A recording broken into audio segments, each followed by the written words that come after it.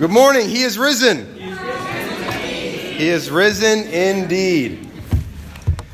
It's also April Fool's. You know, a lot of the world does not believe in the resurrection. A lot of the world thinks that the resurrection is a scam. And that we are, in fact, April Fools for believing in one. If you received in the mail on very nice stationery, maybe like a law firm stationery, and in the letter it read that you've inherited several $1 million from a relative that you have not met yet. There's so many scams nowadays. There's a million scams, every day. I've been taken advantage of a couple times with clicking some emails I, shouldn't have about that I thought were real and getting spam and infecting the church and things like that. We'll talk about that at different times. It's pretty embarrassing. But if you got this letter, this stationery, and said you had inherited this $1 million, you'd probably think it was a scam. But you'd also probably give them a call. You'd probably just want to make sure, because it's too much.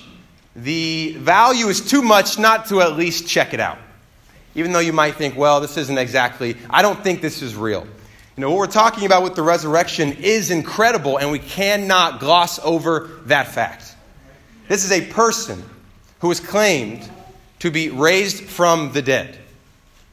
Now, think about that.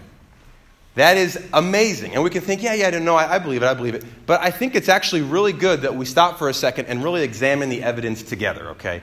That if we do not have a faith that is shot through with rationale, with evidence, I don't believe that we will be able to stand firm throughout the ups and downs of life. Yeah. That we actually need to take a good, hard look at this because life will get difficult, things won't go your way, and then it will matter whether or not you believe in what we're talking about this morning. And this is, in fact, the day. And we're going to dive into that in a moment. I do want to share a bit of good news. Our sister church in Storrs, Connecticut had a baptism this week. The women's basketball team on the left is Azarae Stevens. She was converted in the Triangle Church as a teen. And she converted her teammate who got baptized this past Sunday, Gabby Williams. And two or three more student athletes are studying the Bible on the basketball team. Now, had Gabby not gotten baptized, she would have taken the loss harder, I think, this past weekend. But now she has a truer treasure. Amen. But I do want to share this good news that we got a chance to watch and as we really believe in not just celebrating this as Charlottesville, but celebrating today as really with brothers and sisters all over the world. And so I did think this was a great chance to expand our scope a bit and to celebrate too, even to watch these women. As difficult as it is a lot of you know, you've been athletes, but to be a student and a disciple and an athlete is incredible. And to be able to make that decision and still say Jesus is Lord. And let's celebrate that. It's pretty exciting. And also, too, for us to go to UVA, go to JMU, to not shy away from people who look like they may or may not have it all together. This team was undefeated. They've lost like 4 times in 6 years or something. But still, they need Jesus. And so it's really cool, really exciting, good news. Just wanted to pass that on. We had our own baptism, has already been mentioned. Dwayne Washington got baptized yesterday. So a lot of good things have been happening. We want to praise God for these things. This is a picture of the garden tomb. Now, we don't know for sure where Jesus was buried. But it seems like this one is the most likely. Doesn't really matter, but it does fit the description. It's got the little hole that John would have peered in, Mary would have peered in. It says they had to bend down to get in, and it has the little ramp for the stone to be put into place. And it's inside Jerusalem, it's right next to where Jesus was crucified, at the place of the skull, which we've been to, by the way. It's now a bus station, which is interesting. But that's the way the world deals with, I think, Jesus. There's actually a sign above where Jesus was crucified in Arabic that says, God has no son, and he is not God. So, obviously very much in your face there in Jerusalem. But it was cool to go here. We actually got in a long line, really to see nothing. It's the longest line ever to make sure that no one is really there. And so, it was in fact true, no one was inside the tomb. But it was really cool to go. The title of my lesson this morning is The Resurrection of the Son of God. John chapter 20, we're going to read here. And And we're going to take a good hard look at this together, okay? Now, we can't look at all the evidence this morning, but we're going to have a couple pieces to take a good hard look at so that we can be prepared to move forward on this one. Because is this in fact, he is risen, or is this in fact April Fool's? Let's take a good hard look together. John chapter 20, verse 1. Early on the first day of the week, while it was still very dark, Mary Magdalene went to the tomb and saw that the stone had been removed from the entrance. So she came running to Simon Peter and the other disciple, the one Jesus loved, and said, "They have taken the Lord out of the tomb, and we don't know where they have put him." So Peter and the other disciple started running for the tomb. Both were running, but one disciple outran Peter. The other disciple outran Peter. He's faster. And reached the tomb first. He bent over and looked in at the strips of linen lying there, but did not go in. Then Simon Peter came along behind him and went straight into the tomb. He saw the strips of linen lying there, as well as the cloth that had been wrapped around Jesus' head. The cloth was still lying in its place, separate from the linen. Finally, the other disciple who had reached the tomb first also went inside. He saw and believed. They did not understand from Scripture that Jesus had to be risen from the dead. Then the disciples went back to where they were staying. Now Mary stood outside the tomb crying. As she wept, she bent over to look into the tomb and saw two angels in white, seated where Jesus' body had been, one at the head and the other at the foot. They asked her, "Woman, why are you crying?" "They have taken my Lord away," she said, "and I don't know where they have put him." At this, she turned around and saw Jesus standing there, but she did not realize that it was Jesus. He asked her, "Woman, why are you crying? Who is it you are looking for?" Thinking he was the gardener, she said, "Sir, if you have carried him away, tell me where you have put him, and I will go get him." Jesus said to her, "Mary." She turned toward him and cried out in Aramaic, "Rabboni," which means teacher. Jesus said, "Do not hold on to me, for I have not yet ascended to the Father. Go instead to my brothers and tell them I'm ascending to my Father, to your Father, to my God and your God." Mary Magdalene went to the disciples with the news, "I have seen the Lord." And she told them that he had said these things to her. I have a few points this morning. My first point is that faith is rational. Faith is rational. Well, notice what's going on here. So Mary, actually all of the gospel accounts agree on this one thing, that early on the first day of the week, while it was still dark, there was a little resonance of Genesis 1 there. The beginning, while it was still dark, right? Get that? These women appear. And in every case, it's women. Now, that's a problem, because if you're trying to start a fake religion, the last people you want to start that religion are women. Now, I'm not a misogynist. At the time, in Jewish court of law, a woman's testimony did not count for anything. You needed two men, even pagan, even Greeks. And I know that, this is how they thought. In fact, there was a writer named Celsus in the 2nd century who was against Christianity. And he wrote a book about how Christianity wasn't true. And his main point was this: how can anyone expect rational men to listen to the testimony of a hysterical female? I know that hurts us, especially as Charlottesvilleans. We don't like that, Charlottesvillians. That rubs us the wrong way. But this was real. This was real. If you were going to start a fake religion, you didn't choose a woman to start spreading the rumor or to start planting the seeds of lies. You just didn't do it. It would have inspired or brought on too much opposition. You wouldn't have wanted it. You probably would have chosen a man of upstanding character, right, a leader in the community, to go ahead and start that. This is probably the greatest piece of evidence that we have, that this is not, in fact, a lie. Now, if you don't really want to go and say it's a resurrection, well, we know something incredible happened. Something amazing happened. There were no debates that happened. So we have ancient texts of what people believe about resurrection. Before Jesus, nobody believed in resurrection. And I mean nobody. We have almost nothing of extant ancient texts on resurrection. Like the closest we have is like Homer in the Iliad. Achilles talks to Patroclus after Patroclus dies and becomes a spirit. But even in that situation, Patroclus is a spirit. And it's a fictional story. So it's like, even in fiction, before Jesus, there's no resurrection. We have like spirits maybe. The Greeks believed that the soul was immortal, but the body was evil. The soul may keep going on. But to have a resurrected body, this was never, ever, ever the case. This was never in play for anyone. And they knew that this was not a possibility. They knew that there was no chance for this. You know, I have a question. How come they're so slow to understand? Jesus said that he was going to rise from the dead a ton. Even if you just read the Gospels, he mentions it a lot. He tells Mary a lot. And there they are, the third day after Jesus has been crucified, and they don't get it. Look at them. It says they're trying to put it together. The Greek word for when John and Peter walk in there, it's the word to see, is this idea. They're trying to put it all together. And they're looking at it, and they're going, okay, stone's been moved, so it must have been maybe several people. That's a very heavy stone. There were guards. Where are the guards? Why didn't they stop it? If it's grave robbers, why didn't they take the fine linens and the spices in the linens? That's what you would have taken. Also, if they're grave robbers, why did they take the body away naked? Jews would never have disrespected a body like that. And also, you're leaving the money behind. Why take the body, but not the clothes?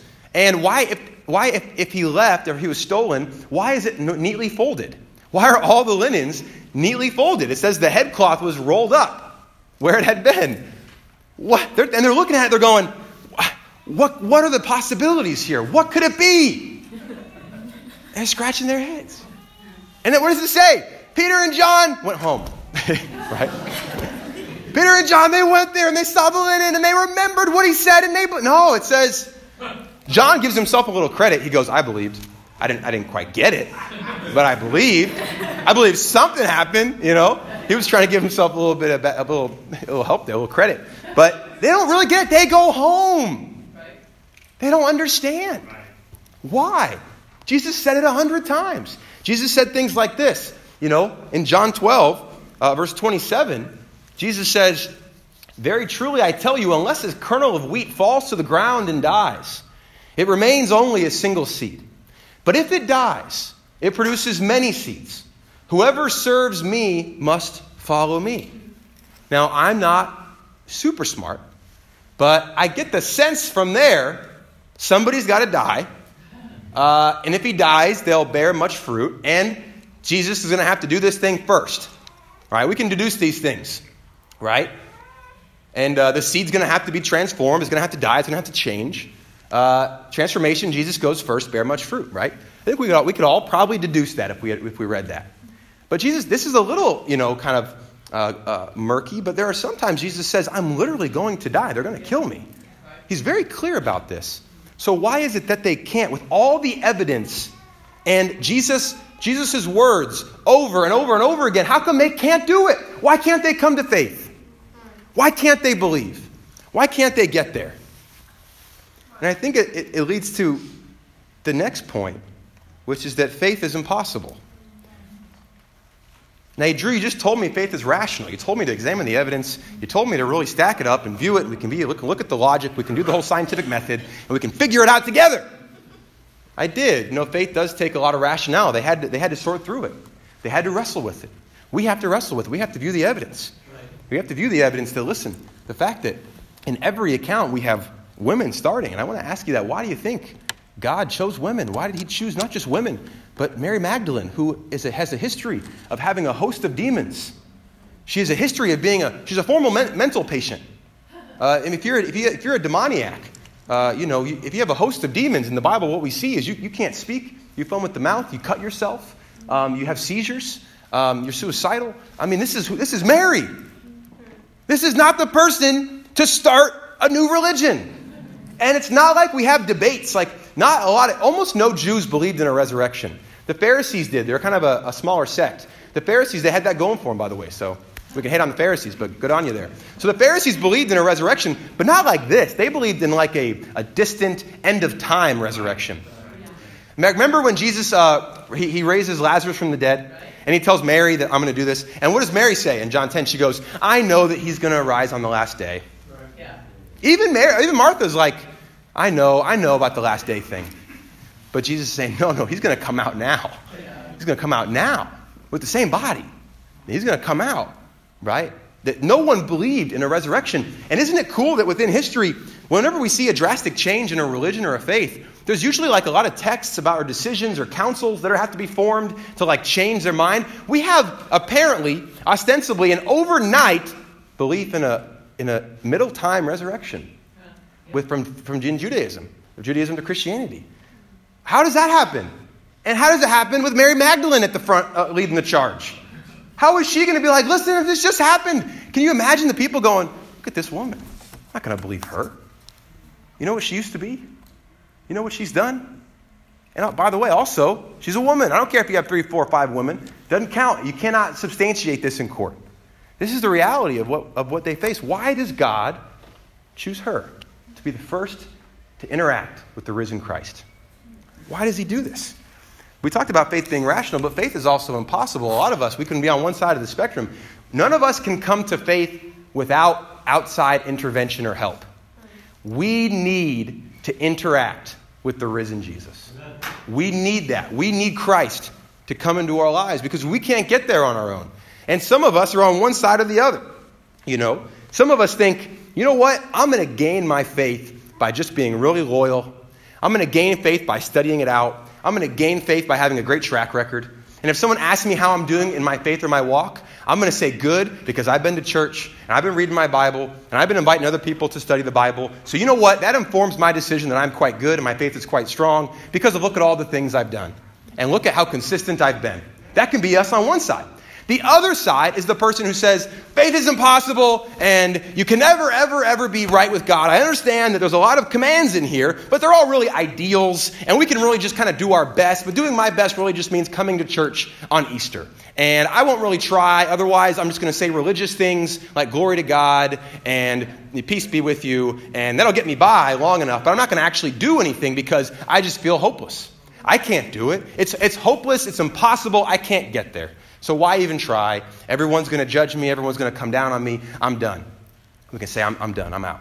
We can be apathetic. And a lot of people are apathetic. You can never really know. So let's just all live the way we want to live. And all of us fall on one side of that spectrum.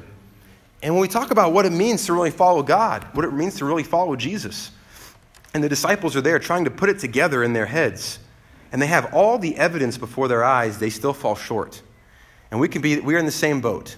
We can have all the evidence all the evidence they had, but still, they don't get it. And a part of that is, and this is where I think the rubber really meets the road, is as Mary's looking for Jesus, who's she looking for? She's looking for a dead Jesus. Mary's looking for a dead Jesus. She's looking for Jesus, but she's looking for the wrong kind of Jesus. Mary shows up at the tomb with this incredible heart, passionate heart. The guys go home. They have the evidence. They leave. Mary stays at the tomb to weep. And she's emotional and she's distraught and she's grieving. And she's asking questions and she doesn't know, but she's trying to piece it together. She sees Jesus and thinks he's the gardener because that's the only thing that makes sense. Maybe it's the gardener and maybe he had to remove him because it's Passover weekend. Just bring him back, gardener. Bring him. Tell me where he is. Tell me where Jesus is. If you can see that she loved him. But as amazing as her love for Christ was, and as passionate as Mary was, her estimation of Christ still fell far too short. She still was looking for a dead Jesus. And I think this is where we begin to see it. Resurrection was not possible, and they knew it. So when every time Jesus said, I'm going to rise from the dead, they must have thought, what's he mean by that? Because he's talking about parables and stories. This must be a parable. This must be some kind of hidden meaning because he can't rise from the dead. He can't. No one has done that and no one will do that. It did not fit their paradigm. It did not fit their possibilities of who Jesus was. And so when it really came down to it, they said, I don't know. They left. Her estimation of Christ was still far too low. I want to ask us this morning, what's your estimation of Christ? How do you view him? Is he a good teacher? Is he an ethical founder of a nice religion? That if you do well enough and try hard enough, you can find a little peace in this world. Christianity is not like the other religions. It's very unique. Jesus, that's why we talked about in the beginning, this letter that's too much at stake from the lawyer, right? We're talking about bodily recreation, bodily renewal. All of creation itself will be redeemed, and we will get to live in new bodies with those who are called by God righteous for all time. And this whole idea of going to heaven thing, it's not super biblical. But what we do know is that we will be called to rise from the dead. We will come back, and you know what? Jesus will go first, and we'll follow suit. Now that sounds pretty awesome. I don't quite understand all of it. And that sounds great. All other religions say is follow these commands for a while, and then we can promise you some kind of inner peace. Do these things, and then you'll be loved. Do these things, and then you'll be embraced. Do this, do that, find inner peace, and then you'll be able to be just fine. But Jesus doesn't say that. Jesus doesn't do that. And this encapsulates everything that it means to be a Christian. This is the greatest day that there is all year. This is the most important moment. And if we can't come to a foundation on the resurrection, all hope is lost. What are we doing here? We're just following an ethical teacher, a good guy, and we're kind of hoping for the best. But this has to be either true or it has to be false. And if we can come to a firm conviction on that, we can get there. What evidence would you need? What evidence would you need to come to a firm conviction on this? It's probably the same evidence that they needed. You know, there's this fallacy that we think of. It's called chronological snobbery, where we think that because we live in 2018, those who lived in 2008 were not as smart. Some of you are like, yeah, right, man. How about those who lived in 1978? You're like, people can think, oh, they didn't know as much as we know. They didn't have what we have, man. We got social media. We have stuff now. And there's this thought that we're smarter now than more than people who came before us. And we do the same thing with ancient people. We say they're probably really gullible. They're not as well trained in, the scientific method. They're not as literate. They haven't read as much as we do. They probably haven't read that the Christians just copied pretty popular ideas of resurrection and made it their own, and all of Christianity is just fake. No, there's nothing. I'm reading an 896-page book on it that is just ancient texts before Jesus about resurrection. There is nothing that we have that talks about the reality of resurrection the way that Jesus brings it here. They would have needed probably exactly what you need in terms of evidence. They would have needed to see, to experience, to taste, to touch what you would in order to come to faith. What's your estimation of Jesus? How have you been trying to gain faith? Have you been apathetic? Have you given up? Have you said it's impossible?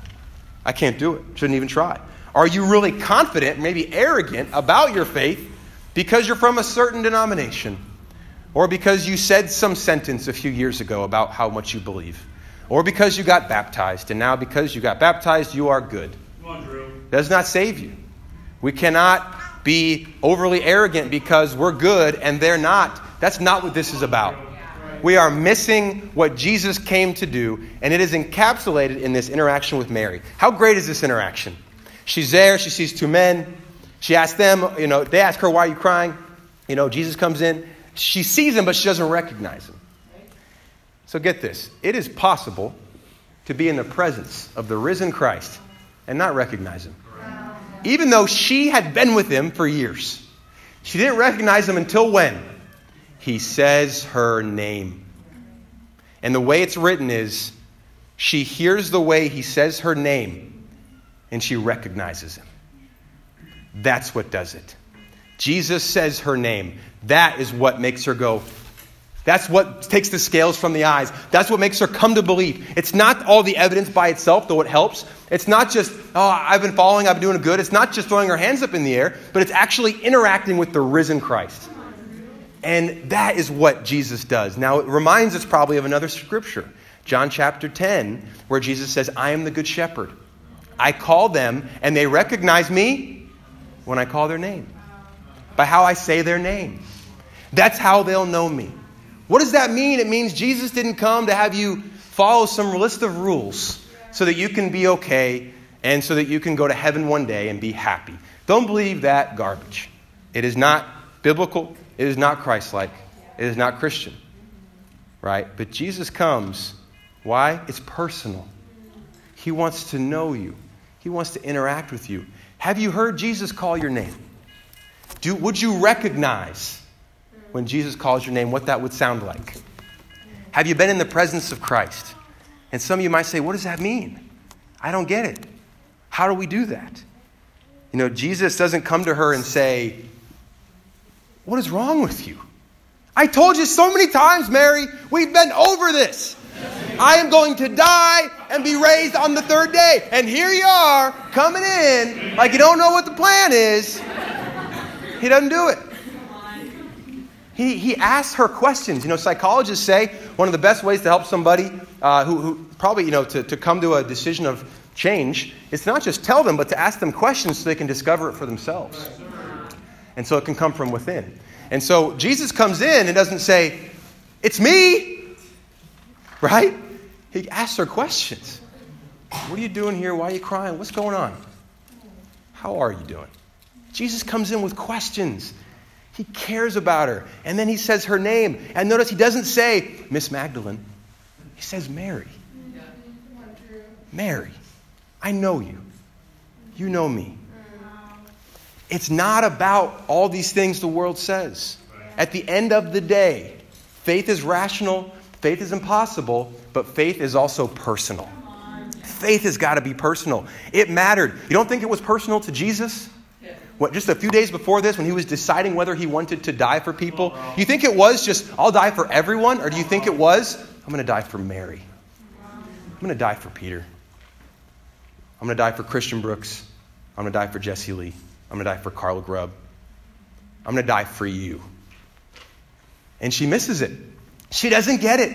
She's still slow in all her great passionate love. Jesus is merciful. He's not there saying, you didn't follow the rules, so now you don't get to go to heaven.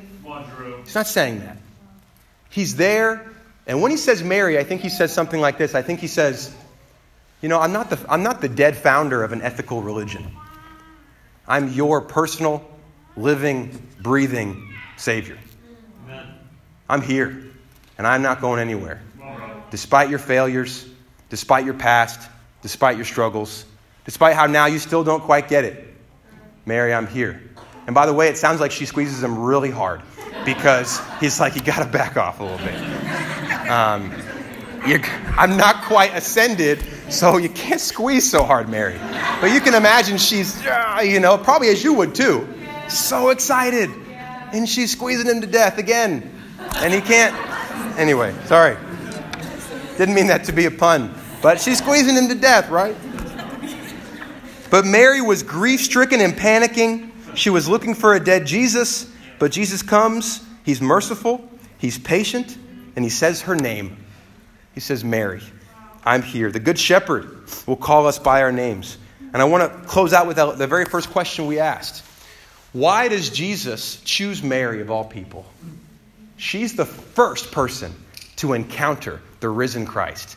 And essentially, she's the first Christian in that sense, that she gets to interact with Jesus. Before Peter, on this rock I'll build my church. Before Mr. Beloved One, okay, John, who won't even use his own name when he writes about himself. Okay? Not them, they're home. Who spent more time with Jesus? They did probably. Who knew more about Jesus? They did probably. Who were the leaders? They were. Who were the men? They were. But Jesus wants us to understand and make it very clear. This is not about pedigree.